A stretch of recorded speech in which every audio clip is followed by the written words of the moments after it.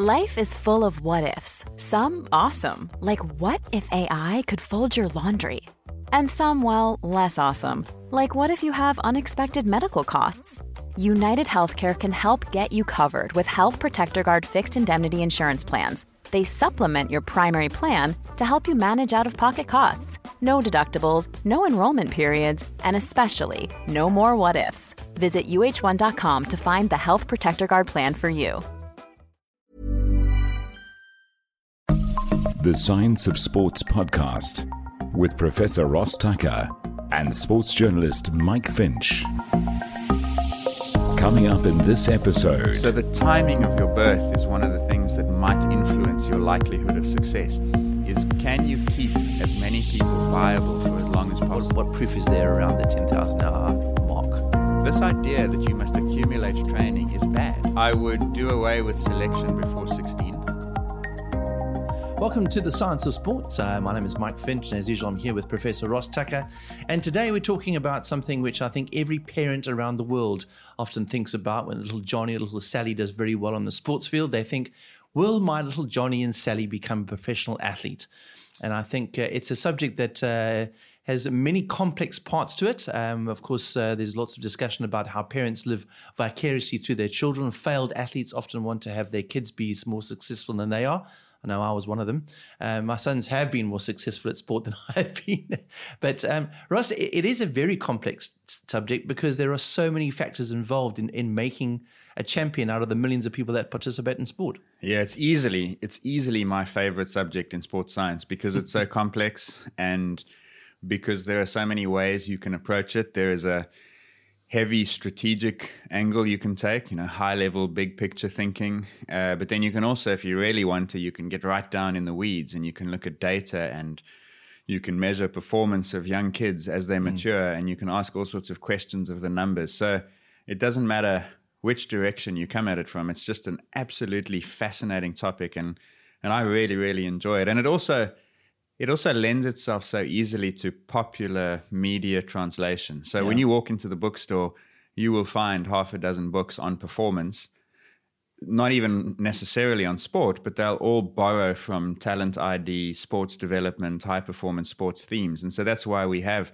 such juicy topics like 10,000 hours, relative age effect, grit, growth mindset. These are psychological concepts that all impact on sports performance and talent and development. So it's an absolutely fascinating, awesome topic to discuss. I think you've done a presentation on this on many occasions, which I've gone through ahead of the podcast, and it is so complex that it's very doubtful we'll get to the nitty-gritty of some of the really complex sagas in that. But we are planning to do a second podcast along with David Epstein, who's the author of a book called The Range, which talks a little bit about genetics and about how the sport, and not just sport, actually, life, why generalists are potentially doing better in a specialist world. Maybe we can just talk briefly about what that book's about, and then we'll be talking more specifically about that when it comes to talent identification. Yeah, so Range is David's second book. His first one was called The Sports Gene, and it is comfortably the best book that I've ever read on sports science in the popular sort of publicly available media. So Sports Gene was David's attempt to address some of the imbalances that certain other authors had created. So if you look, for instance, at Syed's Bounce, it was a lot of it was just nonsensical and potentially damaging. Because of the advice it gave. It cherry-picked research. It took that advice out of context, and I think it probably did more harm than good. And David and so I've known David for over a decade now, and we often talk about this, and he's so sharp. He picks up these inconsistencies and poor thinking patterns so quickly, and he ended up writing a book. It would be wrong to say his motivation was to correct the thinking, because he just wanted to explore it in a proper, credible way. And so he produces Sports Gene, and then having finished that, he extends his thinking and goes even deeper, and he produces a book called Range, in which he describes how elite performance is achieved through methods, learning techniques, generalization as opposed to specialization. So he is someone we will definitely get on this podcast because there's no one in the world who's better at talking about these things than he is. Yeah. So let's get down to some of the nitty-gritty. The first question is, when you were born and where you were born. Let's start with when you were born. There's some theories about, if anybody's read Malcolm Gladwell's books, there's some discussion about how when you were born in the year, in other words, first quarter, second quarter, third quarter, fourth quarter, whether you will be more successful depending on when you're born. What does the science say?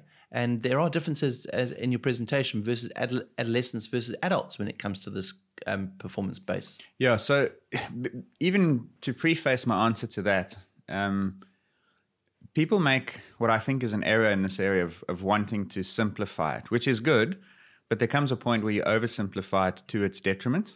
So you've said already that it's enormously complex. And the reason it's enormously complex is because there are 1,000 ways to succeed.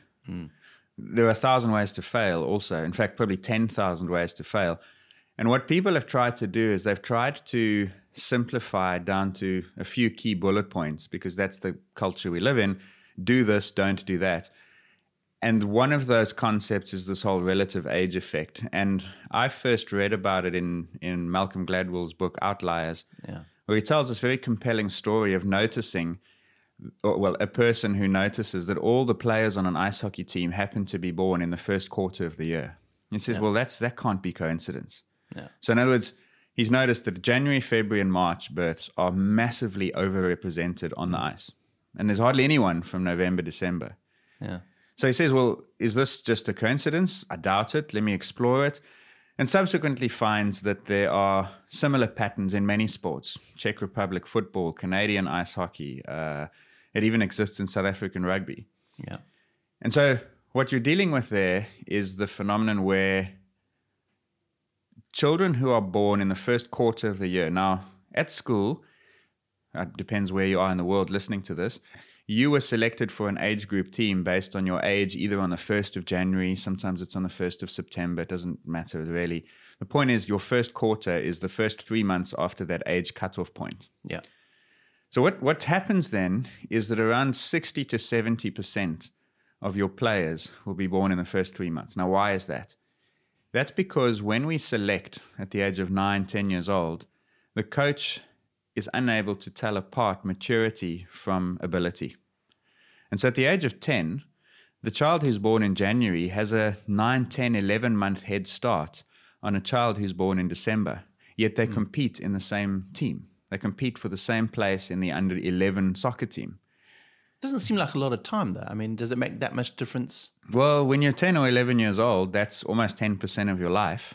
Yeah. And you are developing physical attributes at such a rate that the person, all other things being equal, of course, the person who's born 10 or 11 months before his peers has greater strength, greater speed, tends to be taller, tends to have improved decision-making abilities.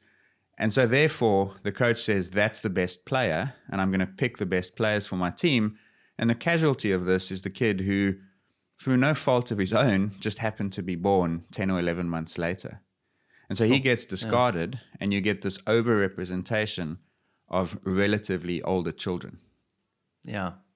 I mean, what's interesting is that when my eldest son was born, he was born in December, and we actually decided to hold him back for a year instead of starting school in the year that he turned 7. Right. So, and here in South Africa, that's what it was. And I think it was a good decision because when he got to school, he wasn't behind. And I think it was, I don't know whether we actually understood the science back then about why that was, but I think physically it actually did help him when it comes to his sport, which was cycling and running, because he didn't feel like he was always chasing.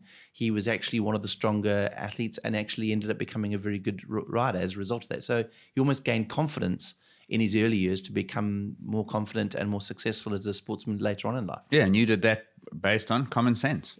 Yeah, pretty much. Exactly. It just didn't seem right for him to go to school at such a young age for him. And when he was 6, obviously 10 months makes a big difference. Yeah, then it's even more pronounced. So you made a decision based on common sense without knowing the data. The problem is that it doesn't work in the other direction. So the person who then selects them, your kid's under 10 soccer coach, ice hockey coach, basketball, whatever it is, pick your sport, doesn't understand that he is looking at differences in development as opposed to actual differences between person A and person B.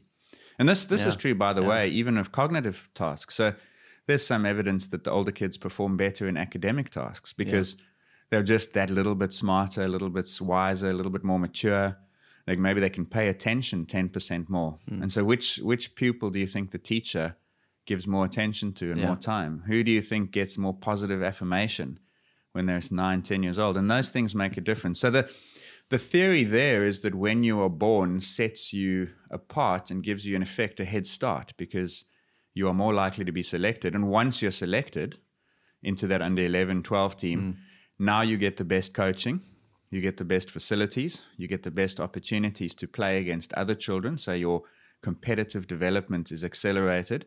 And so effectively, that first selection is a fork in the road, and the haves get everything and the have-nots get nothing. And those have-nots could be talented, but they don't ever see the light of day. Right, and that's the problem. So this introduces us, when I talk about this concept to sports organizations and federations and so forth, I point out that there are 3 errors that are made in talent development and ID, and the one is the exclusion error. In other words, you wrongly exclude people.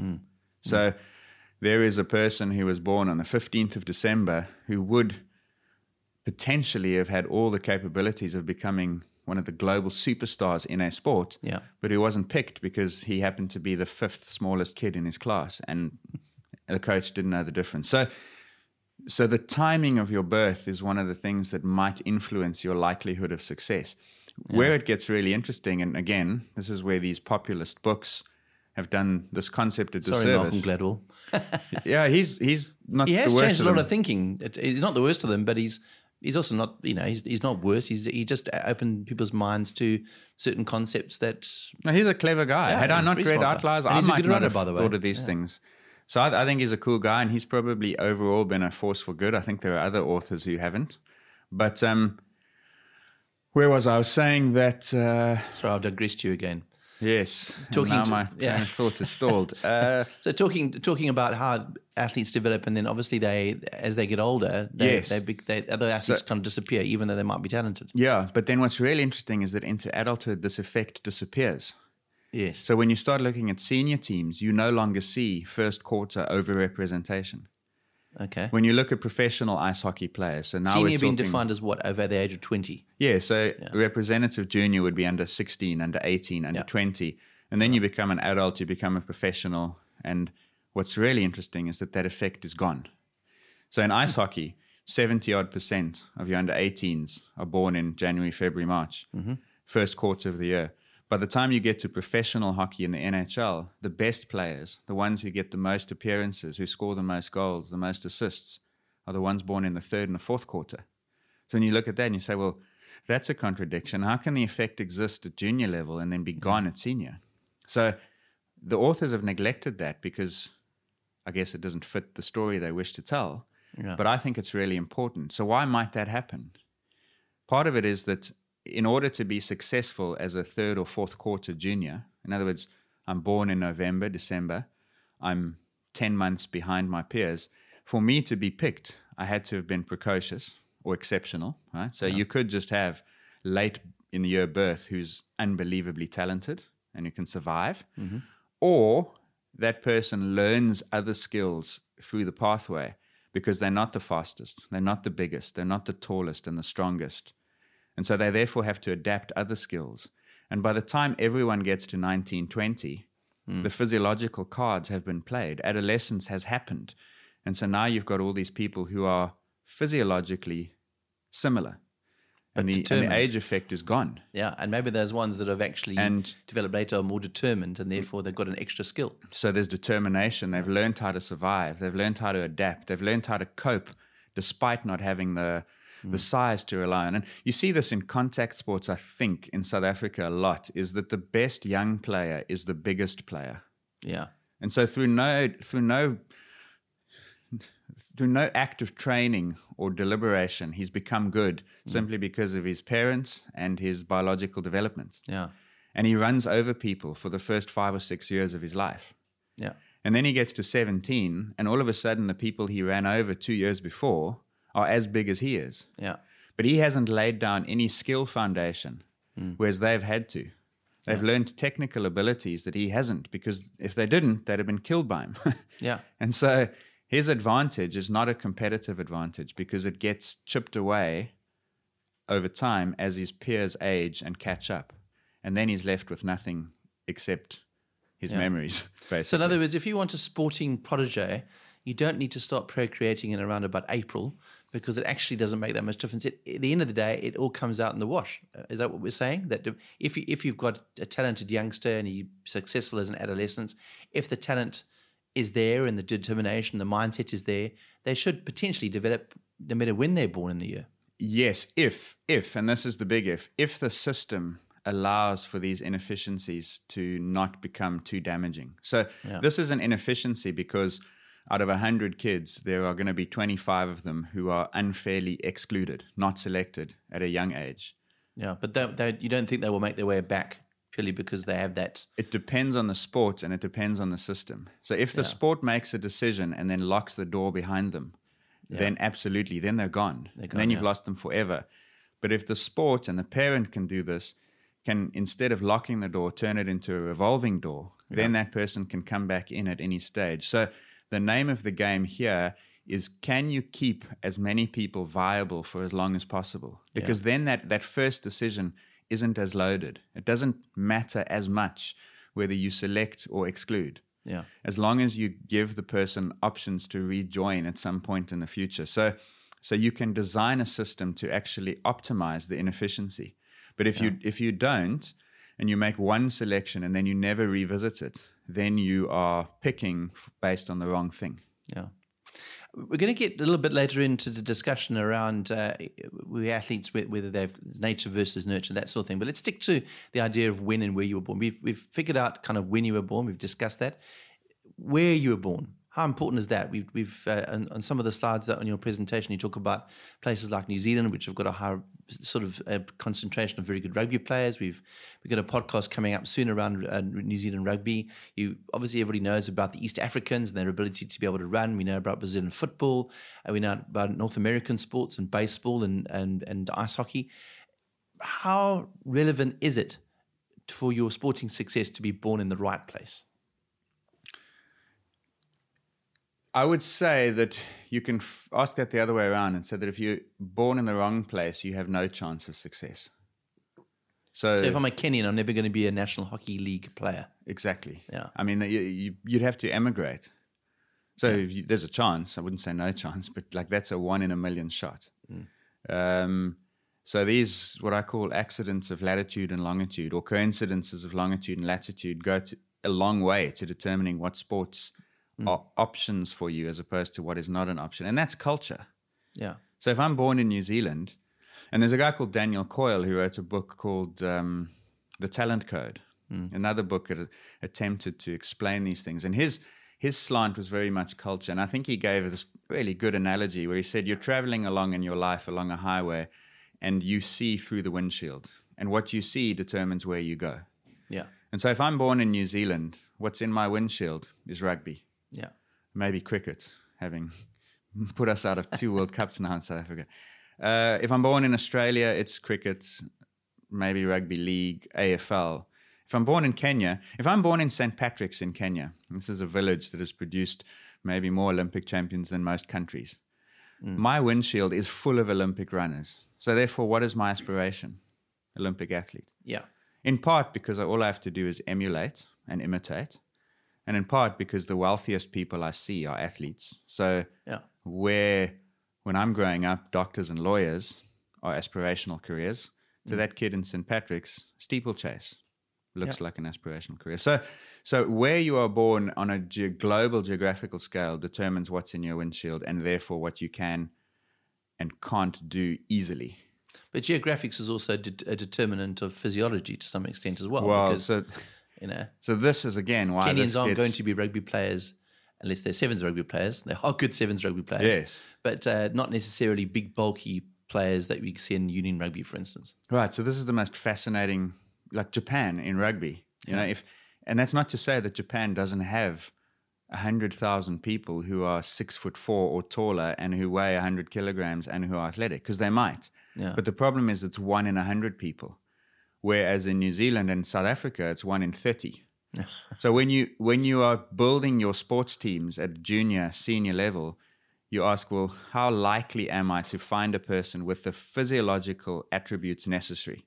Yeah. So in Kenya, if you want to be a good long-distance runner, you need legs, lungs, and a heart, plus metabolism. And I think the body shape is a massive factor. So you look at these long, skinny legs and long tendons. That's what makes good long-distance runners. Yeah. Now, that's not to say that there aren't South Africans or Italians or Colombians who have that body shape, but much less likely than in Kenya because they live at the equator. They've developed there for thousands of years, plus altitude. And so as a function of probabilities, per 100 Kenyans, especially in that Eldoret region, 30 might be viable long-distance athletes. Yeah. Per 100 South Africans, 2. So you're already massively got a head start if you happen to be born in Kenya. Yeah. Then you add the culture, you add the lifestyle, you add the socioeconomic incentives to make money and to create a career. You add the community, the intellectual capital that they've developed over 3 decades worth of doing this well. And so now the gap between South Africa and Kenya is 100 times bigger. So the interaction of genes, which gives you the hardware, which sets effectively your ceiling. So the way I would like to think of that is your genetics basically is your ticket through the door. So if you don't have certain things, you're not getting into the conversation. Yeah, it's a starting point. Once you're in, then other things start to make a difference. And more Kenyans have the distance ticket. More New Zealanders and South Africans have the rugby ticket. Yeah. Then the room they're in is so much bigger and the opportunities to succeed once through the door are just all over the place. It's a good example of culture, I guess, in Kenya as you think about their sort of ability, their cardiovascular ability, and you think, well, if they're great runners, why can't they be great cyclists?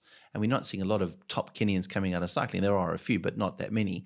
And that's probably because the culture of cycling is not as strong as the culture of running. So the ability might be there, but there's not that culture to grow up on a bike and maybe not even the socioeconomic opportunity to ride a bike. That probably in large degree determines the cultures because the barriers to entry into that sport are so high.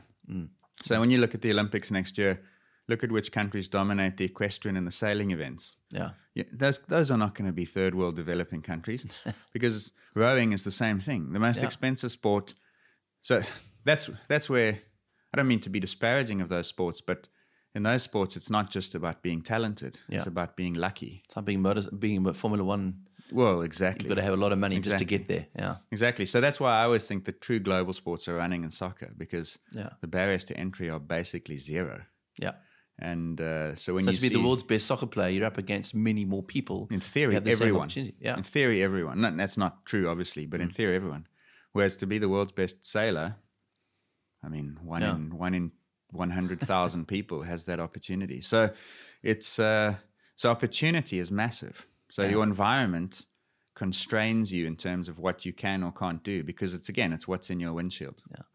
So we're talking about regions where people are born, and I think it's fairly sort of obvious that we look at those different regions and we know why people come from those areas, are specialists in different sports. But one of the interesting things in your slides is talking about the size of the city or the town that you come from. How does that determine how good you are at sport and why? Because it's not obvious, this.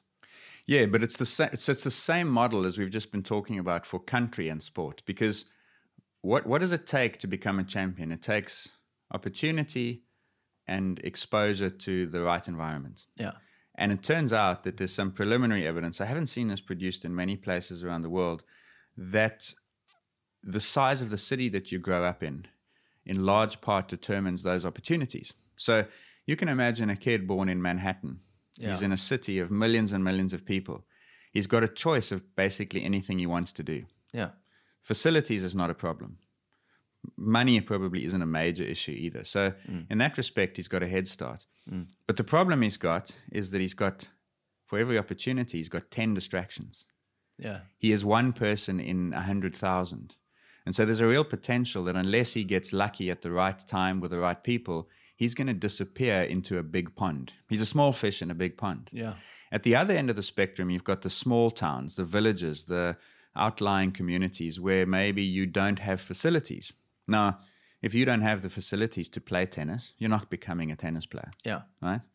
But somewhere between those two extremes is a sweet spot where you've got facilities plus opportunity plus minimal distraction plus, and this is really key, opportunities to play. And so what's been found in the 4 American sports, so now we're talking NHL, NBA, baseball, and PGA golf, is that the probability of becoming an elite athlete, a professional athlete, is about 15 times higher if you live in a city between 50 and 100,000 people.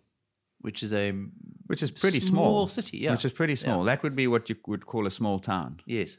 Yes. So small town kids are much more likely to emerge from the game of musical chairs, basically. That's what it is. It's 100,000 people fighting for 10 seats as professional athletes. Yes. Because they have opportunity to play, because the town isn't so small that there are no facilities. There's a coach, there's a community center, there's a swimming pool, a tennis court, whatever it is. But they also have space and safety to express that, whereas in the cities, you maybe don't have those opportunities. So there's a luxury of space and time, there's enough facility, and there are just enough people.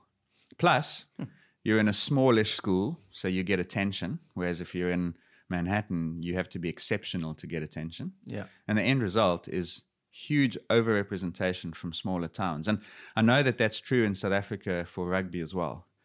You are much more likely to be spotted when you are a big fish in a smaller pond than if you are a small fish in a massive one. Sure.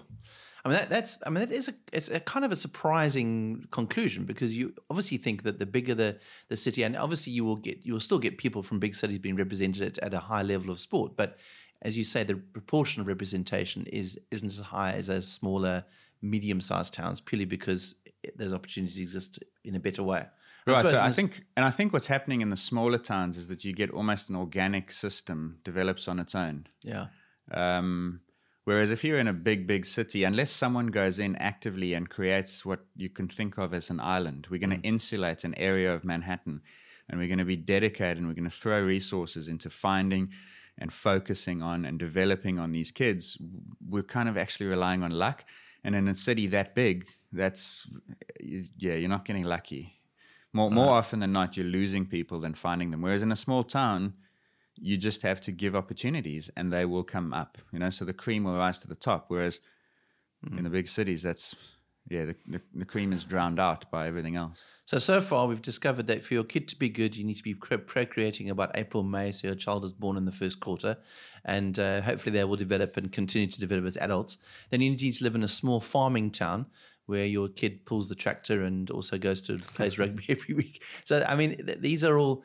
I mean, I'm making a mockery to some extent of it, because it's not as absolute as that. But one of the key components in terms of a talent identification is the nature versus nurture argument. So is it talent or is it training? Now, part of that discussion, of course, is how much do you need to practice to become an elite sportsman? And is it just about practicing? And how much talent is involved in this? How do we navigate this interesting topic? Because it is one of the things most people talk about. Yeah, this is the most common thinking error that's made in this space by parents, by coaches, by even the people that design the systems, is that they want to. They've set the question up in such a way that you end up choosing. Now that's foolish to begin with, because it can be both things. Choosing whether it's talent or training. Yeah, and why frame it as an A or B? Okay. That alone that's the first mistake when you've asked it. Even when people say, what is how much of success is talent and how much of it is training? How much of it is nature? How much of it is nurture? That to me is a defeatist question, because it's A, unanswerable, and B, is when you start trying to answer it, you end up overvaluing things that you maybe shouldn't do and so forth. But there's a baseline of both of those to some extent. You still have to have some talent. My argument would be that if you don't have talent, you're not getting through the door. So we spoke a few minutes back that the genetics, your DNA, your innate predisposition is the thing that gets you through the door. Yeah. So therefore, it's 100% talent. But once you're through the door, it's 100% training. Right. So therefore, it's both. It's not 51 or 50 the other. It's actually both. So, and this obviously depends on the sport, because there are some sports that I think, for lack of a better word, are constrained by physiology. Cycling, running, swimming. If you don't have the combination of VO2 max, efficiency, lactate threshold, and a few other things that contribute to those, you're not riding the Tour de France at 6 watts a kilo. You're not running a 27-minute 10K. It's impossible. You can train until you are dead. You will train until you are dead, and you still won't succeed. Yeah. Whereas there are other sports, golf, tennis, the skill-based sports, where I think maybe the component, the contribution of training is increased. I never forget, I went to a conference in New York, and there was a mixed martial arts coach who spoke about this. He coached a number of world champions, and he said it best. He said, if I'm Usain Bolt beating you in a 100-meter race, it's a one-dimensional. I'm literally running in a straight line. Yeah. And what determines that is one or two things. That's oversimplified, but we'll give him a pass on it. Whereas if I'm fighting, I can beat you 10 different ways. Same in tennis. You can play that sport in a number of different ways. And the more ways there are to win, the more training might make a difference. Yeah. But that doesn't discount, and you'll hear David talk about this, is David's big thing on the DNA side of things, the genetic side, is that the more complex a task gets, the more people separate as they practice. Right. So that's why everyone listening to this can answer the question, what's 4 times 3? 12, no problem. But when maths gets really complex and we get into differential calculus, not everyone can do that, right? So what makes the difference? We can all learn basics, but we can't all learn advanced. And there's an argument to be made that that's genetic to some extent. Still to come. Because you're driving people to pour themselves into something that may not actually be rewarding to them. Yeah, so it's opportunities to play. That's what you have to facilitate. So, I mean, let's look at a guy like Usain Bolt, for instance, as you've made an example of him now. He's a guy who, without a doubt, had exceptional talent. He was in I won't say one-dimensional sport, but he is in a sport of just going as fast as possible. The differences and the margins between being great versus being good are obviously much tighter in a sport like 100-meter running and sprinting and 200 meters. So for a guy like that, is he the perfect mixture of unbelievable talent mixed with somebody who had incredible training ability? Because there's rumors that he didn't really train as hard as potentially other athletes. I was just going to say, Bolt, if anything, is the poster boy for genetics. Genetics, yeah. Yeah. I mean, David, again, he spent a lot of time in Jamaica when he wrote Sports Gene, so he can tell us stories of what he observed, but they spend half the training session clowning around. You know, that, and I don't mean that to be disparaging. I think it's actually more remarkable, but that is maybe 100-meter sprinting is the rawest human physiological performance. You've either got to have leg speed or you don't. Yeah, it's leg speed and leg power. And, you know, so like these studies on biomechanics have shown that 100-meter sprinting is about how quickly can you apply force to the ground. That's all it is. I think what Bolt was a 1.96-meter athlete running a 20.5, 200 meters at the age of 16. Yeah, something like that. I mean, he had extraordinary ability from a very early age. Right. And so people... So on that, there's a guy called Rasmus Ankerson who's written a book called The Goldmine Effect, and he says everyone focuses on Bolt. He wants to focus on Asafa Powell because he comes up with this term, talent that whispers. So Powell, those of you listening to this who follow the sport, has run more sub-10s than any other sprinter ever. Yeah. He's never quite delivered at the major championships, but he's still one of the all-time great 100-meter guys. And he supposedly was a late developer. Now, when you look into that, you discover that Powell was maybe the 4th best sprinter in Jamaica when he was a kid. Now, that's not a late developer. That's not a guy no one knew of and then suddenly arrived and everyone said, jeepers, where did he come from? If you're the 4th best sprinter in Jamaica at the age of 18, 19, you are world class. Yeah. So this whole way they reframe it as talent that whispers for me is not accurate, because he clearly had expressed something from a young age. And the reason I'm telling you about Powell when you asked about Bolt is that I think what is common in these sports is there is an early expression of ability. And that to me points towards some kind of genetic difference or advantage. Whereas when you look at skill sports, I think you can see them come through a little bit later. Yeah. Again, because there's more ways to win, and therefore it might take more time to learn them. Yeah. It makes logical sense. So back to the question, nature versus nurture, they're not in opposition with one another. And in fact, I'd go so far as to say that if you don't have the nature, you can't learn the skill. We spoke in our most recent cricket podcast about people who lack depth perception don't learn hand-eye coordination as much as people who have it. Yeah. So if you didn't have the innate ability, you can't adapt the skill. So it's the same thing. Even VO2 max, which you as a running editor know all about, most people will know. Yeah. It's how much oxygen you can move from the air into your muscles and so forth during exercise. One size fits all seemed like a good idea for clothes. Nice dress. It's a t-shirt. Until you tried it on. Same goes for your healthcare. That's why United Healthcare offers a variety of flexible, budget-friendly coverage for medical, vision, dental, and more. So whether you're between jobs, coming off a parent's plan, or even missed open enrollment, you can find the plan that fits you best. Find out more about United Healthcare coverage at uh1.com. That's uh1.com. There are studies that have shown that you can take 100 people, identical training, some of them will get 30% better and some of them will stay the same. So the same nurture produces massively different outcomes. And why is that?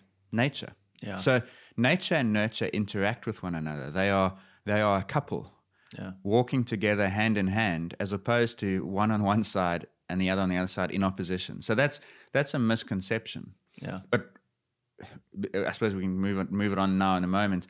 The problem with the way that it's been framed, one versus the other, is that it invites discussion around things like 10,000 hours. Yeah. And now it's all about the training and the practice. So practice is sufficient. That's only true if nature doesn't matter at all. If genetics and innate predisposition is zero, then training is all that matters. And that's where this debate starts to get, in my opinion, misleading and potentially harmful. Well, let's talk about the 10,000. I mean, we're going to talk about it a bit later on, but we are touching on it now. There's a lot of talk about that. If you do something for 10,000 hours, you become a master of it, with anything from chess to academics to playing the guitar to whatever. What does the science say about that? What proof is there around the 10,000 hour mark? None. In fact, the science mostly disproves it. And even the science that proves it disproves it, which I'll explain to you in a moment. So the guy who comes up with this, I'm not going to label him as coming up with 10,000 hours. It's a psychologist from the States now called Anders Ericsson, and he's sort of the father of the deliberate practice model, which is a little different from 10,000 hours. But he also did the study that gave us 10,000 hours. So he goes to the School of Music in Berlin, 1993. And he says, right, this school is going to take in all these talented young violinists who are going to study violin as a career. And I want to know what determines who's the best of them compared to average. So what he does is he asks them to think back on how much they practiced from when they started this instrument. So now you've got these 17, 18-year-olds thinking back 10, 12 years, saying, I practiced this many hours a week throughout my life. And then he has the school music teachers judge their playing ability at the age of 18. And he divides them into good, great, and average. So let's say great, good, and average. Yeah. Turns out that the people who are in the great group, the best young violinists, have done around 10,000 hours by the age of 18. The people who are in the good but not great, 8,000, and the lowest level is about 5,000 or 6,000. And so there's this separation of ability based on training. And he produces this paper. That's a nice round number as well, isn't it? Well, yeah, it wouldn't be nearly as attractive if it was the 13,462 hour rule. So it was great. It's easy to sell the concept. Exactly. Yeah. And I don't think in fairness again to him, I don't think he tried to sell that concept. Yeah. Other people capitalized on it and packaged it and marketed it this way. So anyway, he's got this finding, and his conclusion is that your ability to reach elite performance levels, and this is a quote, is primarily constrained by your engagement in deliberate practice and the quality of training resources. So in other words, this is a model where practice is sufficient. If you practice, you become great. The problem with this paper, and I looked at it, and we ended up writing not a counter to that, but a paper in which we criticized that, was that he doesn't show any measures of range or variance. Now, for a scientist, as a statistical measure, this is really important because if you've got one guy in that elite violin group, the great violinist, who's done 3,000 hours, he disproves the model. Similarly, if you've got a guy who's only average and he's done 10,000 hours, he disproves the model, right? Because the former is saying that you can become great without practice, so therefore it's not necessary. And the latter is saying that you can do the practice but not become great, therefore it's not sufficient. And so in that study, by not showing us those ranges, he doesn't allow us to evaluate that possibility. Subsequently, someone does a study of chess players. Now, chess, you earn points to become a master, an international master, and a grandmaster. And what these researchers from Argentina do is they look and say, how many hours did it take these players to become master and international master? Sure enough, 11,000 hours on average to become an international master chess player. But you see, they did show us variance. And so now you look at that study and they show us something called standard deviation. They're all plus minus. So it turns out to become a master takes 11,000 plus or minus 5,500 hours. Now that's massive. That's a massive range. Yeah. And so therefore and they show this, in that group of masters, some of them have done it in 10,000 hours, in 3,000 hours. Yeah. There was so one they're fast responders. Exactly. Yeah. And there's one guy there who's done 25,000 hours and he's still not a master. So what's he? He's a non-responder to training. He's practiced for 25,000 hours and he's not there yet. Now, if I'm a parent or a coach or the high-performance director of an Olympic sport in a country around the world, I don't want that non-responder in my system for 20 years because he's a drain on resources. Yeah. I don't want my child to be focused on chess for 10 years or baseball or basketball or tennis if he's not actually predisposed to being good at it. Yeah. Because he could have done something else. Yeah. Right? So from a talent development point of view, from a coaching point of view, from a parental point of view, from a human perspective, this idea that you must accumulate training is bad. Because if you're accumulating it in the wrong thing, you're wasting time. You're effectively wasting your life. Yeah. And so that's where this messaging becomes actually quite harmful, because you're driving people to pour themselves into something that may not actually be rewarding to them. So how do you judge whether somebody has potential if we haven't got this beautiful little bit of measure of 10,000 hours? Because we're now saying that's not the case. So how do we decide if little Johnny is going to be a good enough athlete or not? So for everyone in the system, parent, athlete, coach, high-performance manager, CEO, same thing. You give as many people as many possibilities to sample sports as you can, and then you delay the selection until as late as you can. So this is the diversification sampling model. So in other words, you don't put someone on a pathway to 10,000 hours. Because the key point in all of this is that these are zero-sum decisions. Yeah. If I'm going to do 10,000 hours in, let's say, tennis, I can't do anything else. Yeah. Because if I start at the age of, let's say, I want to be 22, elite tennis player, 10,000 hours, 2 hours a day means I'm going to accumulate 800 hours a year, let's say, okay? That's 12 years worth of my life that I have to do 2 hours a day of tennis. Can I do anything else? No. No. Yeah. And so if you put someone on a pathway to having to hit 10,000 hours, you are effectively choosing one thing for them. Yeah. And what you should be doing, so this is the answer to your question, is give people opportunities to do as many different things as possible for as long as possible. And you wait until adolescence before you make that commitment. Why? Because adolescence is the watershed at which you finally see what this person's physical capabilities are going to be. So you don't know if that person's going to be 6'3" or 5'10", and that could be the decisive factor as to whether he becomes a tennis player or not. But if he's 5'10", maybe there's something else he might have done. Yeah. So you wait as long as possible, you sample as much as possible, and then you pick as late as possible. That's quite a lot of responsibility for parents, but I guess that is, I mean, we all, to some extent, always look at the case of people like Tiger Woods, who we know was hitting a golf ball off the tee at the age of 2 or 3 or whatever it was. And we look at those cases and say, well, unless Johnny is a scratch handicap golfer at the age of 13, or Sally is running sub 12 over the 100 meters at the age of 14, they've got no chance of being a professional sportsman. Yeah. Is that not true then? That's not true at all. So early specialization is not true of top sportsmen generally. So early specialization for 2 reasons should be avoided. Number 1 is it's not necessary, right? Okay. So therefore you don't need it. And number 2 is it's harmful. So there are now easily dozens of papers that show that children who specialize early are less likely to be active later. In other words, you're more likely to quit the sport if you specialize early. You're more likely to be injured. You're more likely to suffer burnout and resentment towards that sport. And you're less likely to succeed. Yeah. So there's almost no redeeming feature for early specialization. The only reason we do it is because we've created a culture that values the head start too much. So we think, like you've just framed it, is if you can't do certain things by the age of 8 or 9, then your peers who can are 2 years ahead of you, and you'll never catch up. Well, that's because we know the high-profile cases like the Tiger Woodses. So we are swayed by what David has called, and I think it's the best term, these unicorns. Yeah. I remember when I was 15 opening Sports Illustrated, and there were these 2 young tennis players with their father, Richard Williams, Venus, Serena. Yeah. And Sports Illustrated, they were 10, 11 at the time. They were making these great predictions. The problem is no one follows up on the wrong prediction. So how many times do you think journalists have predicted future success for a young athlete and been incorrect? Hundreds. But they'll never tell you.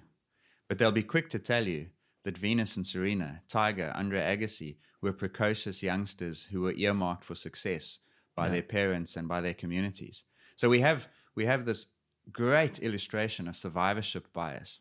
Yeah. So we are then brainwashed into believing that is typical when in actual fact it is exceptional. So again, you've seen that video of Tiger Woods on a TV show when he's about 3 years old and the golf club's nearly bigger than he is. Yeah. Hitting the perfect drive. And then he's on Bob Hope and he putts on Bob Hope's studio and all the crowd goes nuts for him. Yeah. Those things have become folklore. Yeah.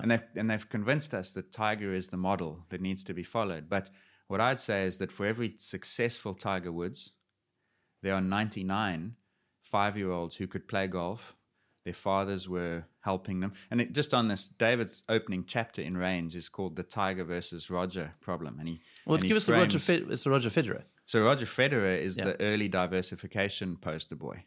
This is a guy who played soccer. He played tennis, obviously, but he only chose to specialize in tennis much later.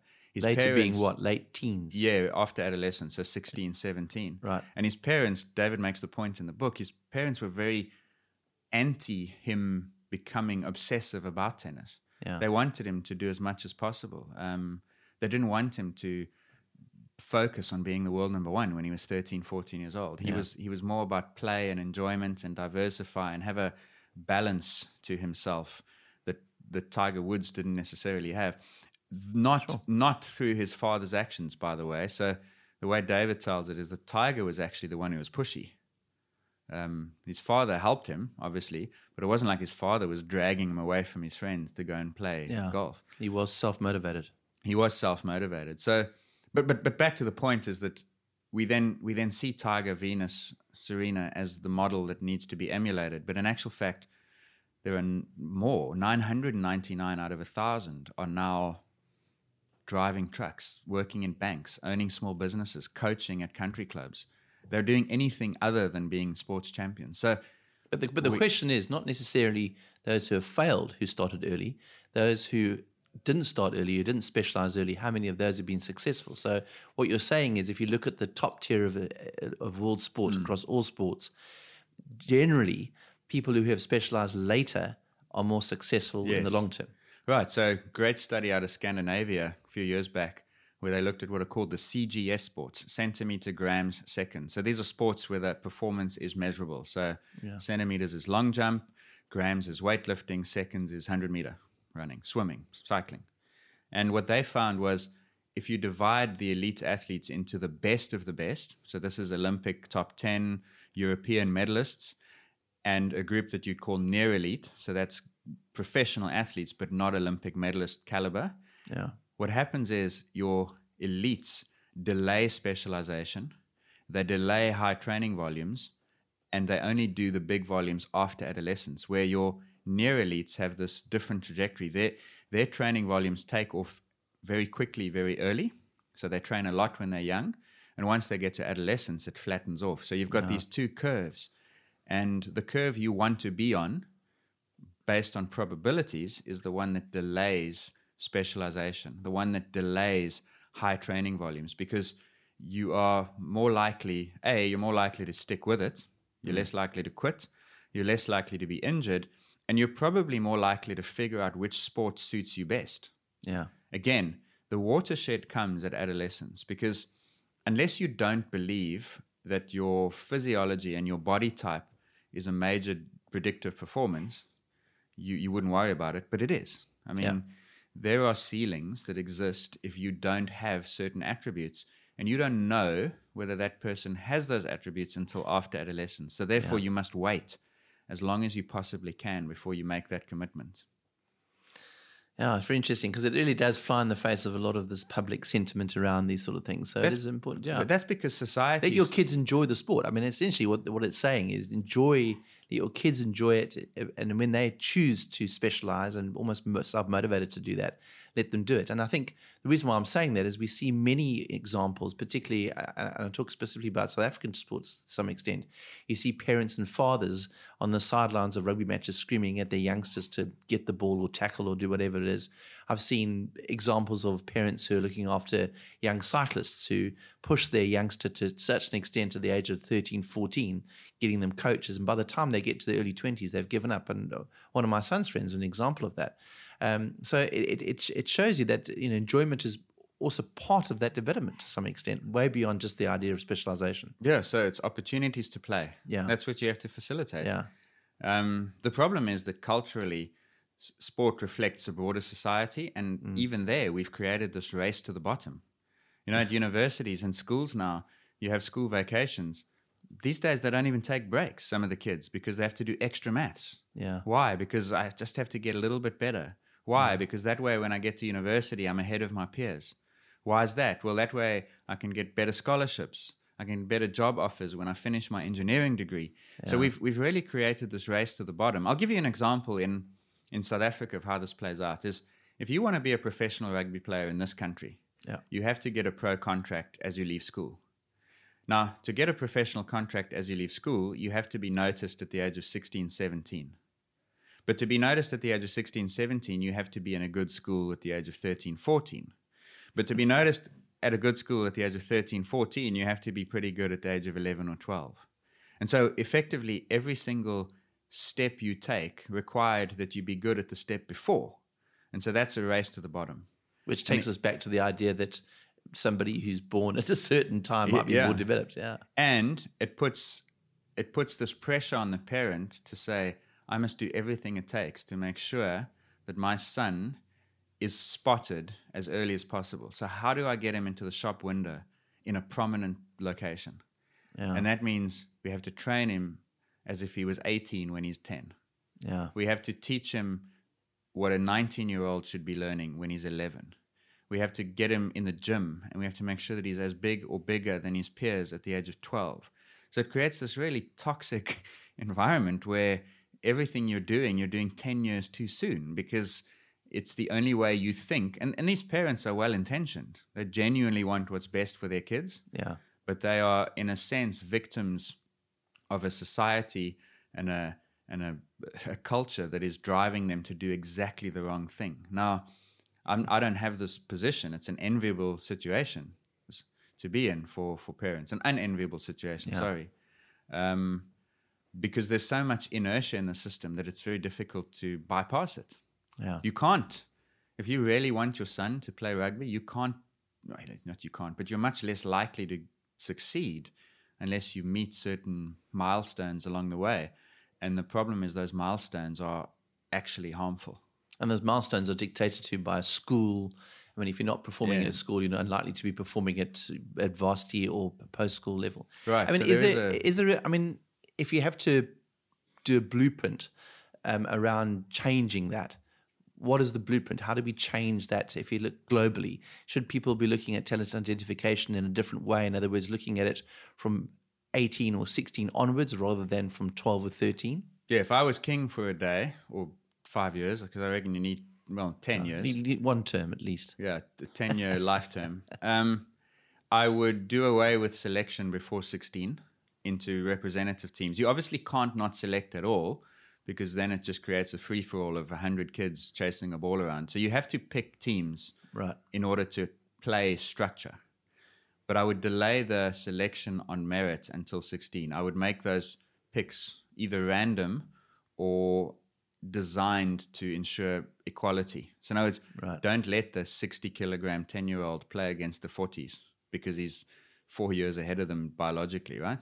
Right. Then the other thing I would do is So in other words, you'd have a mix of teams based on the enjoyment of sport. So Johnny would play with Clive, and they would just have a good time and throw the ball around. And then when they get to a later age, you can say, right, so that's probably up to 13, 14, 15. Then you start specializing by position, because many sports have specialist positions, and you will obviously, you can't then have everyone the same. You're just going to create an army of clones, all of whom are average, none of them who's good. And that's not your point, your purpose either. But by 16, you start selecting into merit teams. By 13, 14, what I would say needs to happen is that the best coach needs to coach the B and the C and the D team. So you want to flip that entire system on its head, because at the moment what happens is you pick the 13-year-old A team, B team, C team, and that pick effectively condemns 75% of your youngsters to never having a chance, because the D coach doesn't care. Yeah, he's just there to help facilitate, and everyone must have a good time. Yeah. Now we know, and this will be the case in all sports, that at least 75% of your best 18-year-olds are not your best 13-year-olds. So in other words, per 100 18-year-olds, only 25 are in the system at 13. Okay. 75 disappear and are replaced by another 75 who come from somewhere else. Right? So where do they come from? They come from the B team, the C team, the D team. So it makes sense to me that if you want to get the best 18-year-old, you should have good coaches at the lower levels working with your theoretically weaker players. So you should be almost lifting from the bottom. Exactly. Because at the moment what we do is we skim off the top, and then we hope that they survive, and only 1 in 4 does. And so that's the stat in South African rugby. We have under 13 teams selected, and we know that out of every 100 under 13s, only 25 are still there at 75, at 18.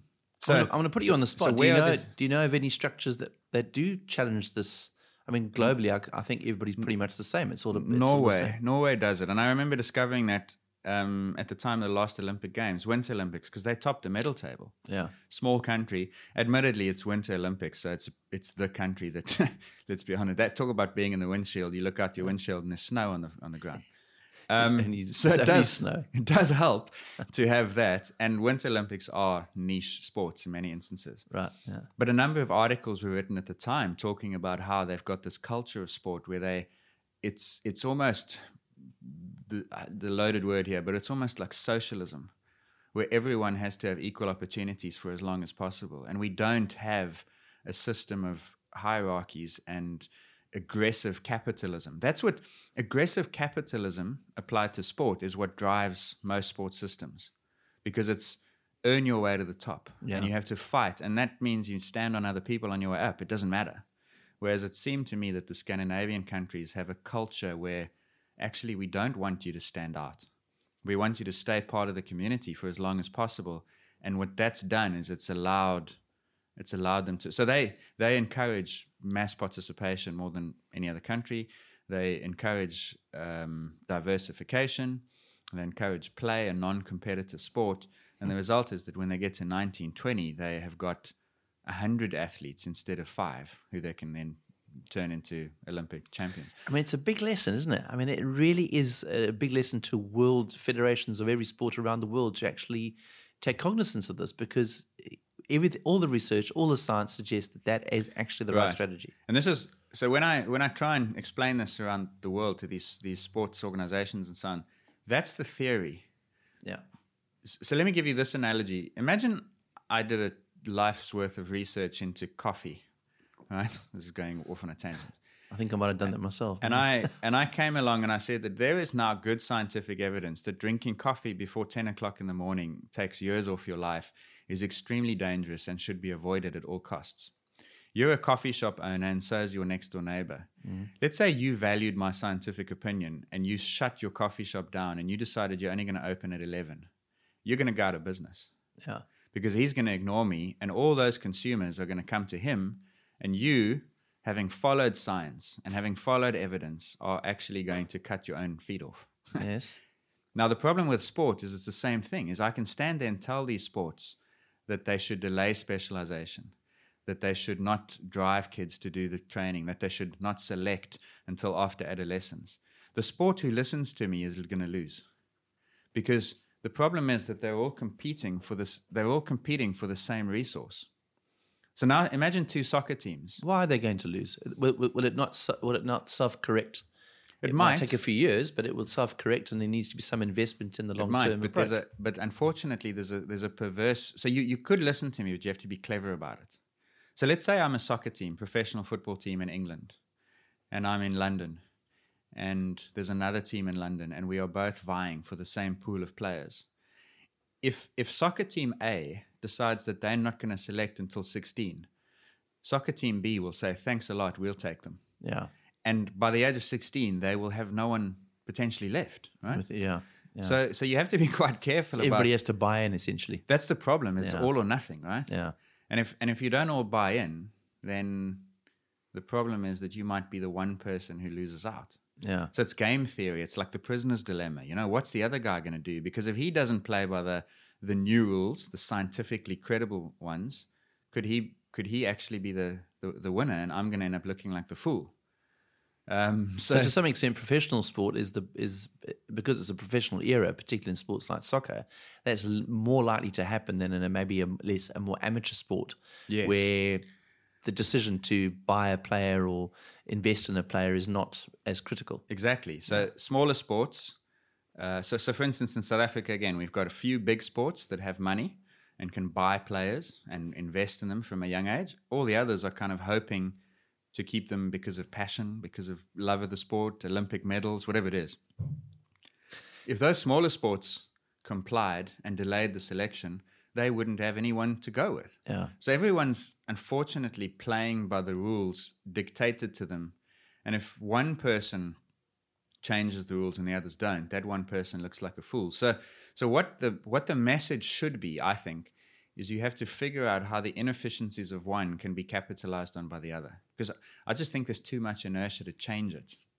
So what I mean by that is that when you have 100 13-year-olds being selected to play rugby or basketball, ice hockey, whatever it is, those kids have obviously shown some predisposition to sport. They're good athletes at 13. 75 of those 100 are going to be gone by the age of 18. They haven't become bad athletes. Just because of attrition. Because they were so I spoke earlier about the inclusion error. This is the opposite. I spoke earlier about the exclusion error, where you don't pick the right people. This is the inclusion error, where you pick the wrong people. And those two things are linked because it's a zero-sum decision, right? I pick Johnny, I can't pick Paul. So I lose 75 of my initial 100. But those 75 haven't suddenly become bad athletes. Yeah. Maybe some of them have. But a lot of them are still good athletes. They become what I call ghosts in the system. And what I would then challenge sports to do is to figure out how can we bring those ghosts back to life? Yeah. Not necessarily in the same sport, but in another one. So maybe the inefficiencies created by ice hockey could become Canada's rugby players. Yeah. Maybe the inefficiencies created by South African rugby could become Olympic rowers because they have the same physical attributes. Yeah. Maybe the inefficiencies created by English soccer teams can become English hockey's gain or tennis's gain, whatever it is. Because athleticism, there's so much overlap in athleticism between sports that you can probably switch from one to another. And so there's an Australian study on Olympic sports that showed that Olympic athletes 75% of Olympic athletes do 3 or more sports before they pick, and then they become elite within 3 to 4 years. Okay. So you can turn a diverse athlete into a specialist within 4 years, 3,000 hours, as long as he was diverse when he was younger. And that's the person that should be the priority of the system. So parents who are listening to it, you want to get your son or daughter to be that person. Yeah. 4 sports for as long as possible, 3 or 4 sports for as long as possible, and then you pick, and 3 years later they can be at the Olympic Games. Sure. That's quite solid, actionable advice, really, isn't it? In theory, in theory. In science, it's quite rare for you to say that. Yeah, in theory. But then what happens is, and this is me undermining my simple solution. Don't ruin it now. And then Mrs. Jones sends her daughter off to the school, and the school says, you play 1 sport. Yeah. And the daughter says, but like, I've been told, I heard this podcast, and they said that I got to play 3 until I'm 18. Yeah. And the school says, you will play water polo in summer and hockey in winter. Yeah. And that's it. Yeah. And so now Mrs. Jones has a dilemma. because what does she do? So that's where it gets tricky for parents. And I'm very sympathetic because the system is geared with these perverse incentives.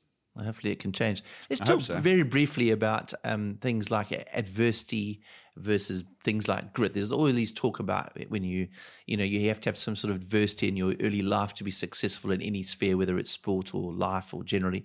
And then also the idea of grit. Grit's quite a topical thing at the moment. But let's start with adversity. Where in your presentation, you talk a little bit about adversity.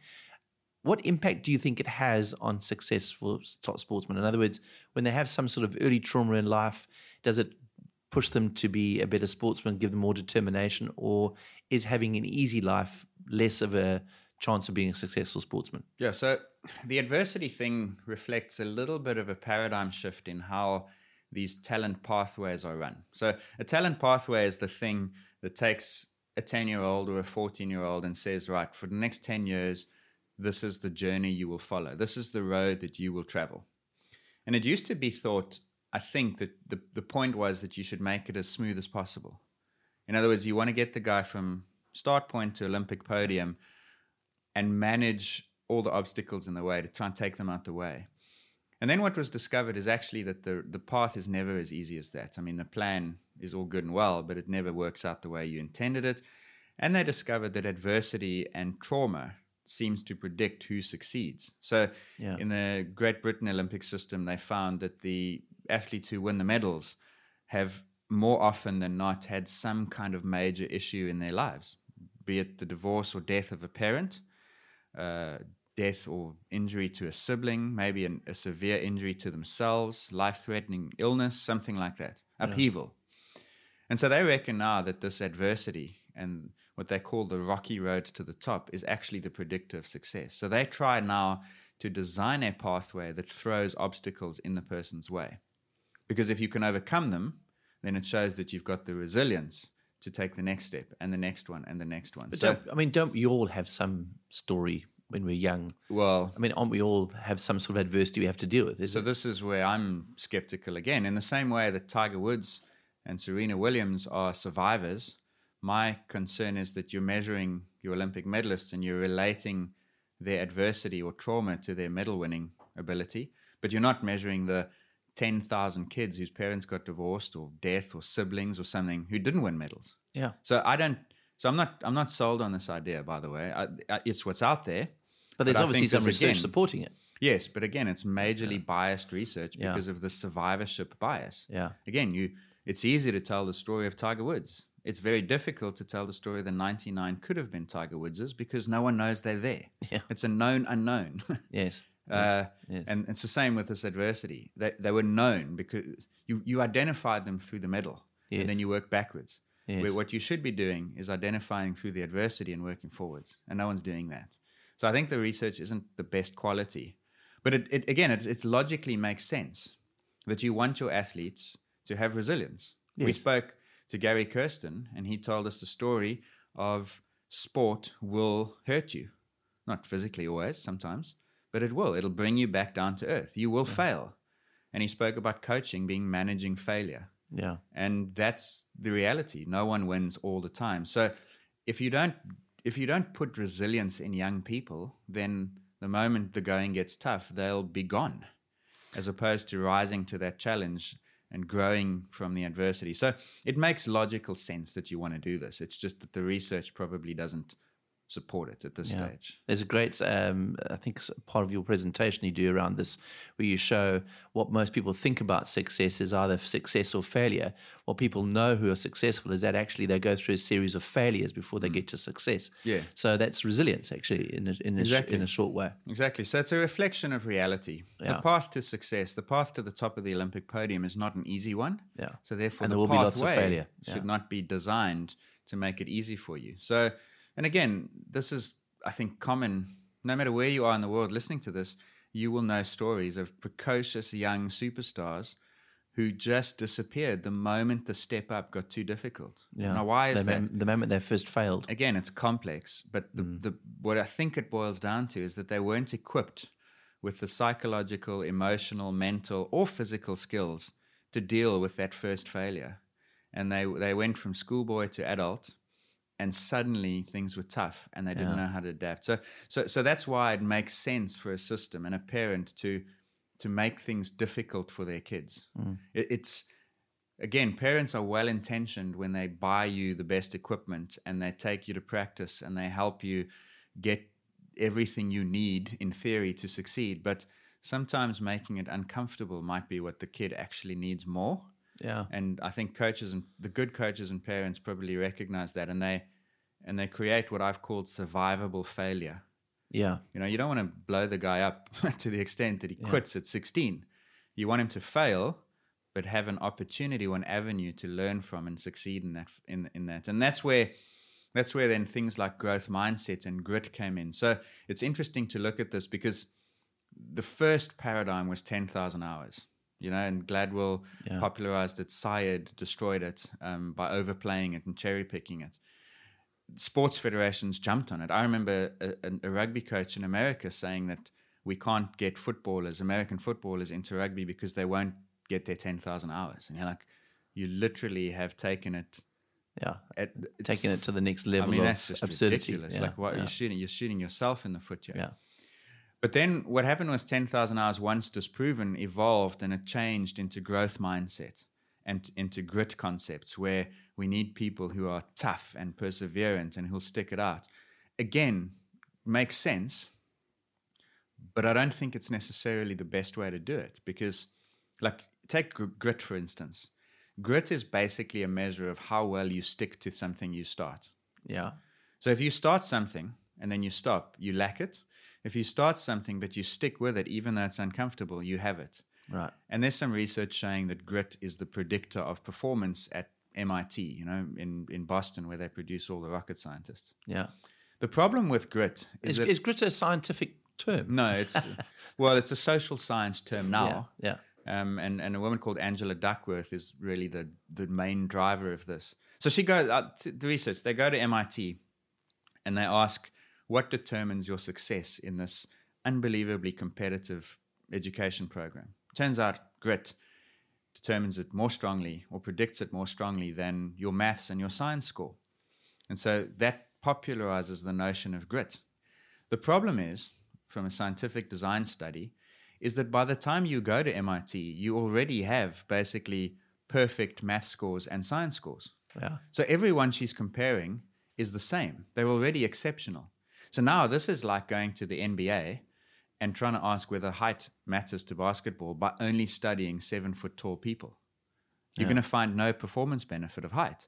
And you're going to conclude that height doesn't matter. It must be something else. And you'd be wrong. Yeah. And that's the problem with grit, is that she's studying such a narrow range of people that the thing that she's then discounting for is already present in all of them. So it's in my opinion, not the best thinking. Grit gets you to a certain place, but not necessarily to the next level because a lot of people have it. Right. So there's a ceiling.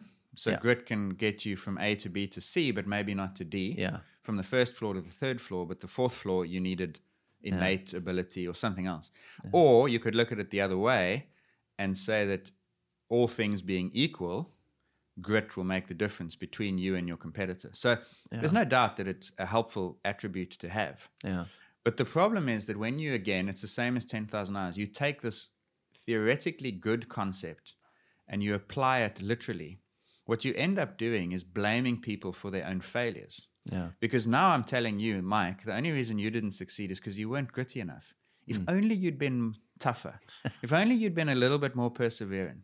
And what that's doing to you is it's guilting you. Yeah. And it's almost constraining you to just stick with it a little longer. And if there's one thing we've discovered in this discussion over the last hour, is that sometimes sticking with it isn't good. It's like if you're digging a hole, at what point do you stop? Yeah. You don't, because you're gritty, dig a deeper and deeper hole for yourself. So if you are playing a sport that you don't really enjoy and you seem to have reached a ceiling, maybe it's time to look at a different sport. Yeah. Maybe it's time to look at a different career. Maybe it's time to actually step off that train and find a new journey. Yeah. But grit is telling you, no, just go a little longer, a little longer. So I think we shouldn't be asking people to be gritty. I think we should be asking people to find what they're passionate about, what they're predisposed to succeed at, and therefore what they are best at. And that's not coming from grit. That's coming from exploration. So I reckon the most successful people in the world are the ones who would come out as having the least grit, because they're the ones who explore. Inventors. I mean, if Elon Musk was gritty, he would have done one thing in his life really well, but he wouldn't have done 5 things. If Leonardo da Vinci was gritty, he'd have been a painter and nothing else, right? So I think we should be matching people to their passions, not making them gritty, if that makes sense. Yeah. So final words, I mean, basically what we're saying is little Johnny is showing promise as a sportsman. Make sure he enjoys it. Help him diversify as much as possible. Don't make him specialize too early in life. And one of the things I always, when people ask me what best sort of development is for athletes, I think one of the most important things is to create heroes within communities. So we looked at the example of, we talked about Usain Bolt a bit earlier. The best way to create great sportsmen is to create great sportsmen. In other words, people follow them. They follow them by example, that sort of thing. But it's this focus on early development, trying to get people to be brilliant sportsmen when they are 13, 14, which actually is in many ways counterproductive to the success of the sportsman. Yeah, exactly. Yeah. So it's about, I think the thing that you can design is what that person sees in their windshield. And I've used that analogy a lot because I think it's a good one. So as a parent, as a coach, as a school teacher, whatever it is, I mean, we've spoken sport. These principles are as applicable to academic and artistic development as they are to sport, by the way. I think you should just be trying to encourage people to follow what they are passionate about as often as possible. So when a child at the age of 10 or 11 shows a real passion, facilitate that. Yeah. If that passion changes at 14, facilitate that. You haven't wasted 3 years. He's learned. Let's say that passion at 11 is the violin. It's going to be painful for you as your kid learns the violin. But he's laying down skills and lessons that will help him when he changes at 14, because he's learning discipline, he's learning patience, he's learning persistence, he's learning fine motor control. And then when he goes to 14 and he decides actually he wants to do something else, whether it's a different instrument or a different activity altogether, those lessons aren't gone.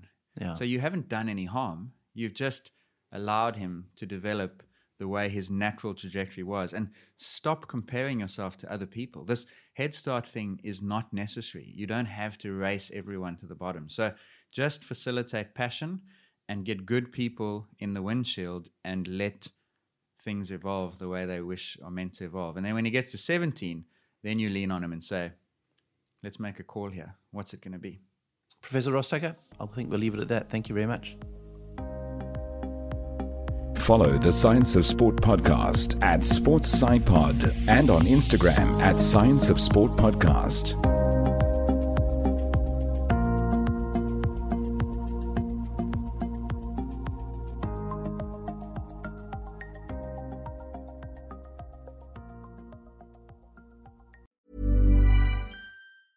Planning for your next trip? Elevate your travel style with Quince. Quince has all the jet-setting essentials you'll want for your next getaway, like European linen, premium luggage options, buttery soft Italian leather bags, and so much more. And is all priced at 50 to 80% less than similar brands. Plus, Quince only works with factories that use safe and ethical manufacturing practices. Pack your bags with high-quality essentials you'll be wearing for vacations to come with Quince. Go to quince.com/pack for free shipping and 365-day returns.